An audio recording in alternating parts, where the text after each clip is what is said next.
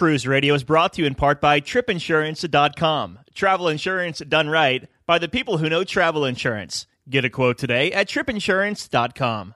Broadcasting from the TripInsurance.com studios in Jacksonville, Florida. This is Cruise Radio.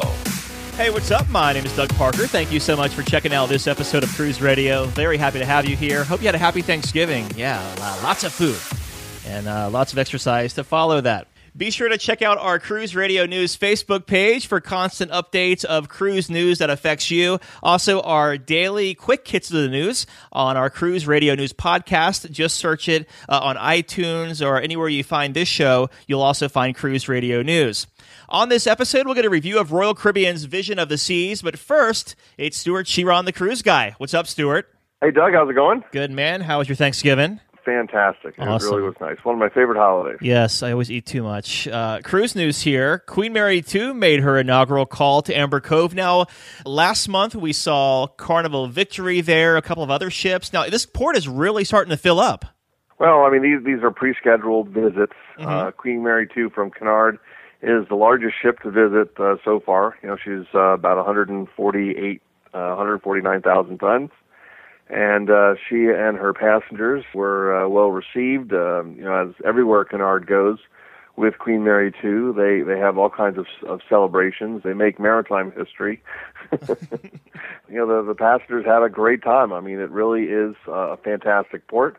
They're just west of Puerto Plata in the Dominican Republic, and the passengers had some of the most engaging port experiences you're going to have in the Caribbean at the Caribbean's newest cruise port. So it's definitely a good sign of good times to come. Yeah, and Amber Cove is located 100 miles south of Grand Turk. What are your thoughts about this being like an exciting new destination in the Caribbean? Do you think it's so exciting? I would go on a cruise just to visit Amber Cove. Mm-hmm.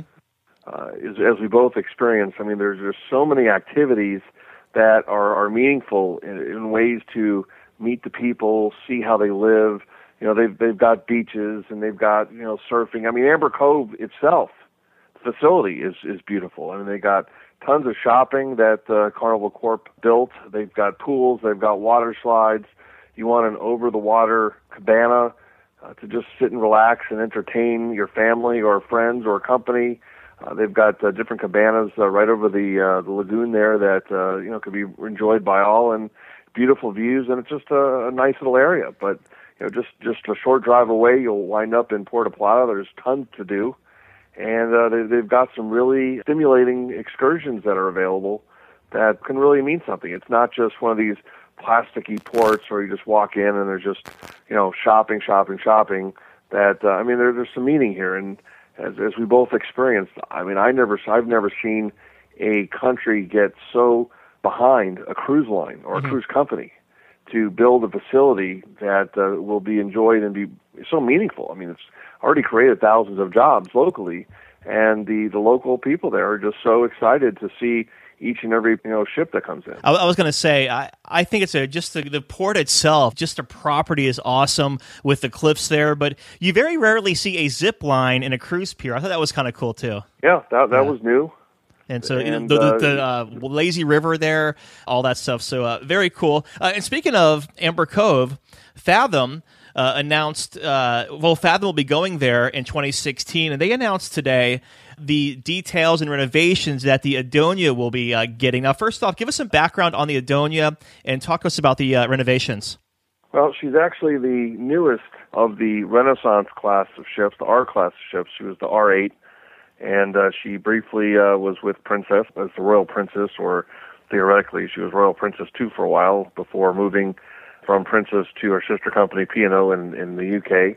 She's a 710-passenger, 30,000-ton ship, and it's perfect size for what Carnival Corp wants to do. I mean, it's not 2,500 passengers; it's only 700, and they'll probably do well, around 550 to 600 passengers, but it's a very intimate ship. It's done exceptionally well in both the Oceania and Azamara fleets, which have the other R-class ships. Mm-hmm. I think it's going to do exceptionally well, and it's nice to start to see some marketing opportunities, and they're offering an opportunity which you'll have it linked on cruiseradio.net, where people can register to win a 7-night all-inclusive cruise on the maiden voyage of Fathoms Idonia to the Dominican Republic in an ocean view for 2 people. So, it's got a value of about $3,240, and someone has an opportunity to win, the maiden voyage, to the Dominican Republic and experience what Fathom's all about. And as we both know, as we experienced when we were down there, wow. To be able to make an immediate difference in people's lives, as people will do. This is not your regular cruise. This is an experience for, people-to-people interaction. This is, they call this social impact travel, where, rather than just giving your money, people are going to be able to give their time and be able to go into communities and teach English, make chocolate, and help people, the poor people of the Dominican Republic have sustainable lives. And it's a great way that each and every week, the passengers from the ship are going to come in and go to these programs that are already established through organizations like even the United Nations. So it's got an enormous amount of credibility. It's very comfortable. It's very safe, and it's a great way to be able to give of your life and make a difference. I think it's like volunteer tourism, Doug, on steroids. What do you think of the prices here? Like the DR prices start at $974 and Cuba at $1,800. Well, they're 2 distinctly different products. The Dominican Republic is quite extensive. They already know their costs. On the Cuba side, there are costs. Remember, they haven't received their approval from the Cuban government. They've got approval from the U.S. government, but they don't have it from Cuba yet. There's a lot of intangibles. They don't know what their port fees. They don't know what the different costs of operation are. So right now they're just kind of guesstimating. And of course there's the pent-up demand for people that want to go there and are ready to pay a premium price. So, they're not going to offer, they're not going to just give it away. Yeah. Okay. Very nice. Majestic Princess Cruises' new ship, or I guess debuting in 2017. Now, she's going to be in China year-round, but she's going to do a short European season first, right? She is. She will debut on April 4th. She'll do a 5-night maiden sailing, doing the Adriatic, visiting Kotor and Corfu. And then she's going to have a series of 7, 14, 21, and 28-night med sailings, departing out of Barcelona, Athens, and Rome. But it is a very short season for her before she goes to China. It's going to be the first sailing April 9th and, then through May 14th. So if you want to sail on the newest Princess ship before she heads off to China, now's a good time to be making those, reservations for, believe it or not, we're talking about 2017. Yeah. The reservations open December 3rd for that. Exactly. So can't let you get out of here without asking you a couple of questions about Black Friday and Cyber Monday cruise deals, because my email's been blowing up about it, and also to Facebook and Twitter as well. So the first question we have, Stuart, is do Black Friday and Cyber Monday cruise sales, do they exist? Well, I'd say in theory, or by name, Doug, they do. And it's just the same sales over and over again. They slap different names on it. I think next week they're going to accidentally have an Easter sale, that'll come in between Christmas.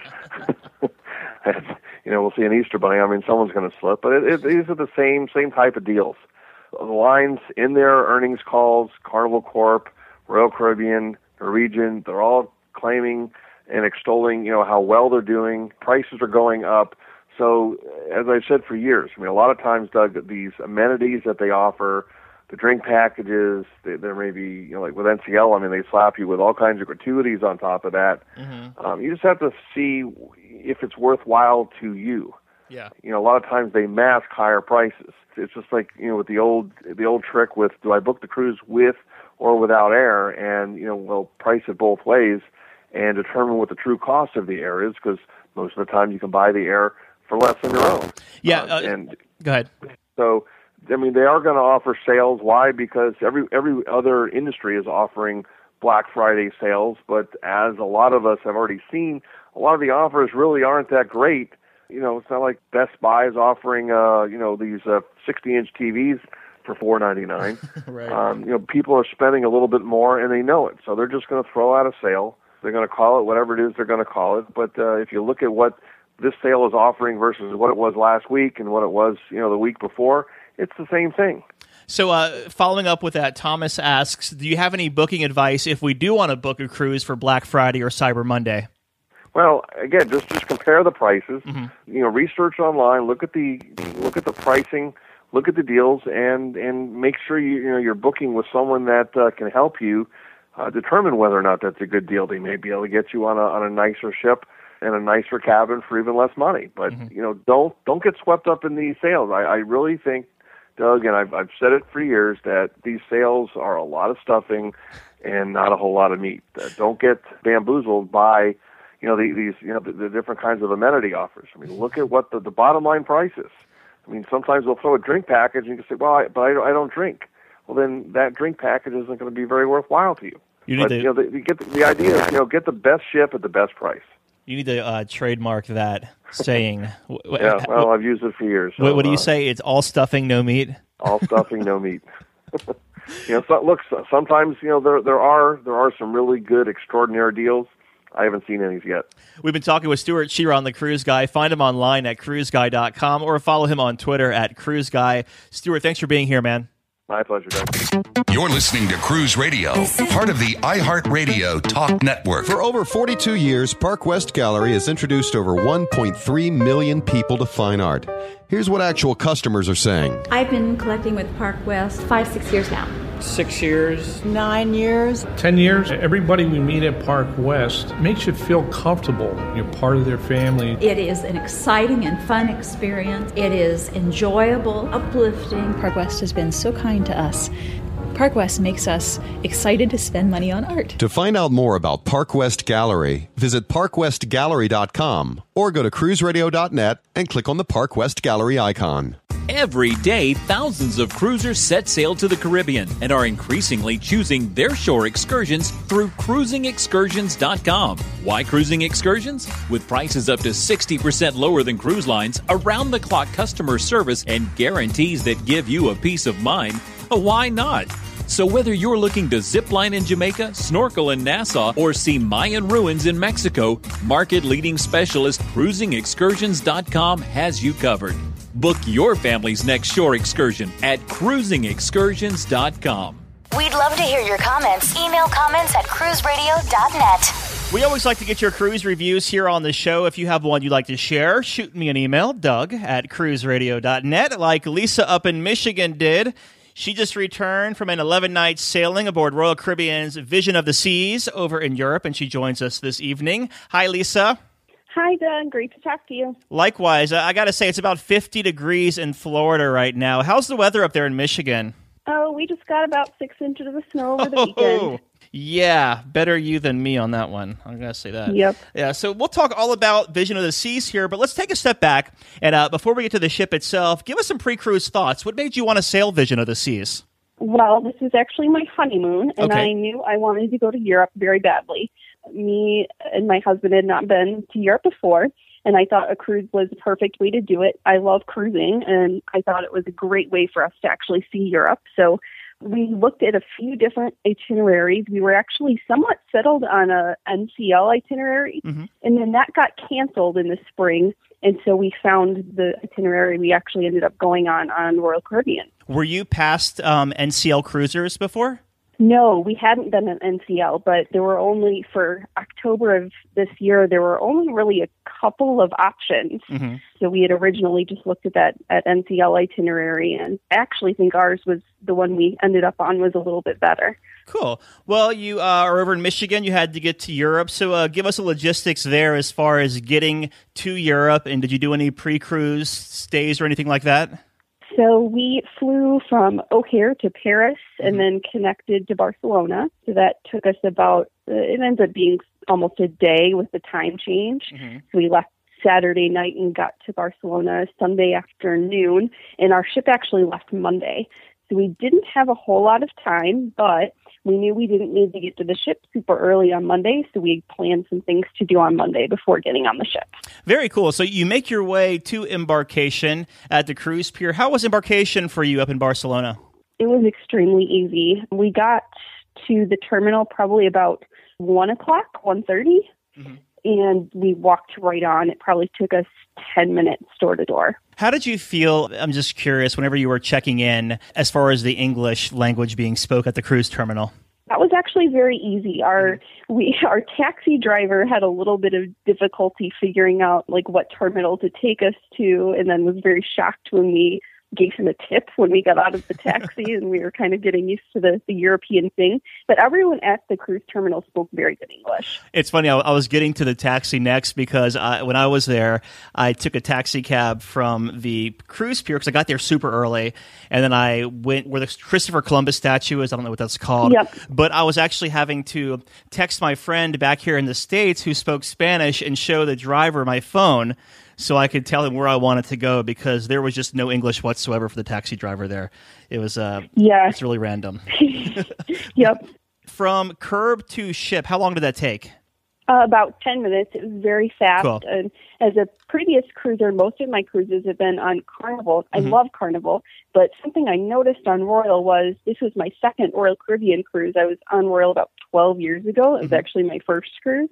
And they had actually a check-in line for gold members, which is something I've never seen on Carnival. So I was kind of happy about that. Yeah, to be recognized as a returning cruiser. Yeah, that's awesome. So you get to the ship. What were your first impressions once you got on board the ship? I could definitely tell that it was fairly small, but it was pristine. It was gorgeous. The atrium when you come in is very nice. Everything seems very clean. People seemed very welcoming. We could tell as soon as we got on the ship, and we kind of anticipated at this time of year that it would be a slightly older crowd. But that was okay with us. Nice. And so you make your way to your stateroom. So what kind of stateroom did you have, and what did you think of it? We had a ocean view stateroom on deck 3. We hemmed and hawed over what kind of stateroom to get. After all, it is our honeymoon, and ended up deciding not to get a balcony and spend the money on tours and whatnot instead. And we were actually very happy with our stateroom. It was such a port-intensive cruise, and the temperatures weren't that high that I don't think we would have gotten that much use out of the balcony. So the ocean view was nice. We were able to see a lot out of our window arriving. A little bit loud when docking, but the nice thing is we were always awake when we were docking because we were getting ready to get off the ship and go tour. Nice. As far as being in an ocean view stateroom, did you find there was plenty of space there for you as far as for luggage and everything you had to plug in and all of that? Oh, yeah. We did fine as far as space. With just 2 people, we were in great shape. Cool. Well, let's talk about dining aboard Vision of the Seas. And let's start at the top at the Windjammer buffet area, and we'll work our way down. So how was that area for you? The Windjammer was okay. It was about the same as the other cruise buffets that I've been to. Okay. Is it basically like a run-of-the-mill Carnival buffet where it's just a couple of meats, a couple of pastas, a salad bar, and all that? Yeah, it's pretty basic. Some hits, some misses. I felt like breakfast. Some of the time things were like cold and dry, and sometimes they were good. There's an area kind of in the solarium that had some other food that I thought was actually a little bit better. Okay. And as far as the main dining room goes, how was that for you? The main dining room was good. I feel like the service was also good. We tended to go a little bit earlier in the evening, but the food was good. Cool. And did you have anytime dining, or did you do the early seating? So we actually got assigned early seating. I didn't really notice that we got assigned that seating. And then with our tours kind of being all over the place, we just went to anytime dining for about 3 days before I realized we really did have assigned dining. No one ever said anything to us. Nice. So we would just show up at anytime dining whenever, and I think we had to wait once or twice where they gave us like a buzzer. But they automatically seated us in the same section every time, which was nice because we got to know our wait staff. So we thought it was good, and we kind of laughed on like the 3rd or 4th day, realizing like, oh, we actually have been assigned a table this whole time and never showed up. With anytime dining, were you sitting by yourself or were you sitting with a group of people? They actually didn't even really ask if we wanted to be by ourselves or with a group, and they just always sat us at a table for 2. Oh, that's nice. Very cool. Did you do any specialty venues or anything on there? We did. The first Elegant night, we were just not feeling getting dressed up. We were still kind of jet lagged. So we decided to not get dressed up and go to Izumi, which we thought was very good. And we were the only people in there. So it was very nice. And we decided to try the steakhouse around like day 8 or 9. And we loved it so much we went back the next night. It was fantastic. Nice. And what did that run, the price? I think it was $40 a person. Okay. But you felt it was a good value for the $40? It was the best food that we had on the ship, hands down. Did you make your way to the pizza area at all? We actually did not eat any pizza. I ate a couple late night burgers, though. Oh, what'd you think? Somewhat variable. Yeah. They were pretty similar to most cruise late night burgers that I've had. I got to say, unless it's like a Guy Fieri's burger on a Carnival ship, I think cruise ship burgers are cruise ship burgers. Yeah, I just had my first Guy's burger earlier this year, and it was fantastic. And now they're all the other burgers are just sort of in one category of cruise burgers. It was the best. I would agree. The best 3,000 calorie burger you've ever had in your life. Yeah. Exactly. Yeah. Well, switching gears here, let's talk about entertainment because you were on the ship for 11 nights. So how was the entertainment, and did it vary much from night to night? So there definitely was entertainment, but not a lot. Mm-hmm. The ship isn't that big. So, there's a couple different music things happening. There's a show a night, so they would either do some sort of like production show, or we did go see, I think, a magician one night. Mm-hmm. We saw a violinist another night. And then there'd be a few little sort of things here and there. They did trivia and things on like the sea days, but there wasn't a ton of entertainment going on. At any one given time, there might only really be one thing happening. I gotcha. So people really kind of flocked to the one thing. Was there like music around the ship at all, like bands playing here or there, or the casino band or anything like that? So nothing in the casino. The schooner bar had a couple of different, like a piano guy, and I think they did some karaoke, although we never made it to that. And then the atrium definitely had bands. They do a little more like easy listening type things some of the time, which wasn't totally our thing, but people would dance like around dinner time and things like that. And they did do a couple aerial shows in the atrium, which we thought were really cool. Mm-hmm. What was the demographic on this? Like, did it definitely skew older? Oh, average age 65. Okay, gotcha. Interesting. So it was, I think there were 11 or 12 honeymooner couples, and everyone else was almost all retirees, which was okay. I think I saw 5 children the whole time. Yeah. We had a great time getting to know people on our tours and things, and we were really there to spend time with each other. So, it worked out fine for us. It was quiet, but it was fine. Yeah, those older, or the longer cruises definitely skew older. I was just down in Martinique last week, and I was on Anthem of the Seas for the day, and it was like an 11 or 12 night sailing out of New York City. So you pretty much have to be retired or taking time off for a honeymoon to enjoy that. So Yeah, we banked all our time off, and a lot of the ship was staying on for the transatlantic after, which was, I think, 18 days. Wow. So they were staying on the ship for a whole month. We weren't sure we could handle an entire month. Yeah. 16 nights was a bit long for me for my transatlantic. So after the fourth or fifth sea day, it's like, where's land? I want to get off the ship.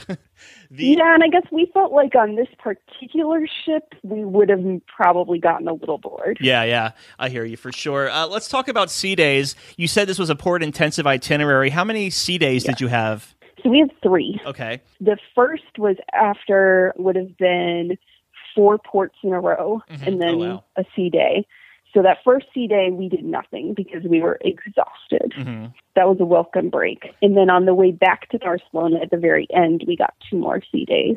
Okay. Very nice. And as far as passenger flow, both inside and outside, how was that as far as with thousands of people being on the ship in one confined area? Not bad. Because the weather was maybe like 50s, 60s, and it actually did drizzle a little bit one of the days. Most people were inside, so we really only noticed sort of crowds like in the Windjammer at like lunchtime. Breakfast could get like a little bit crowded, but we really never had much of an issue finding a place to sit. I mean, I think in the entertainment places, even not on sea days, got fairly crowded. If there was a band in the atrium, there wasn't really any seating in the atrium, but that was sort of to be expected. Yeah.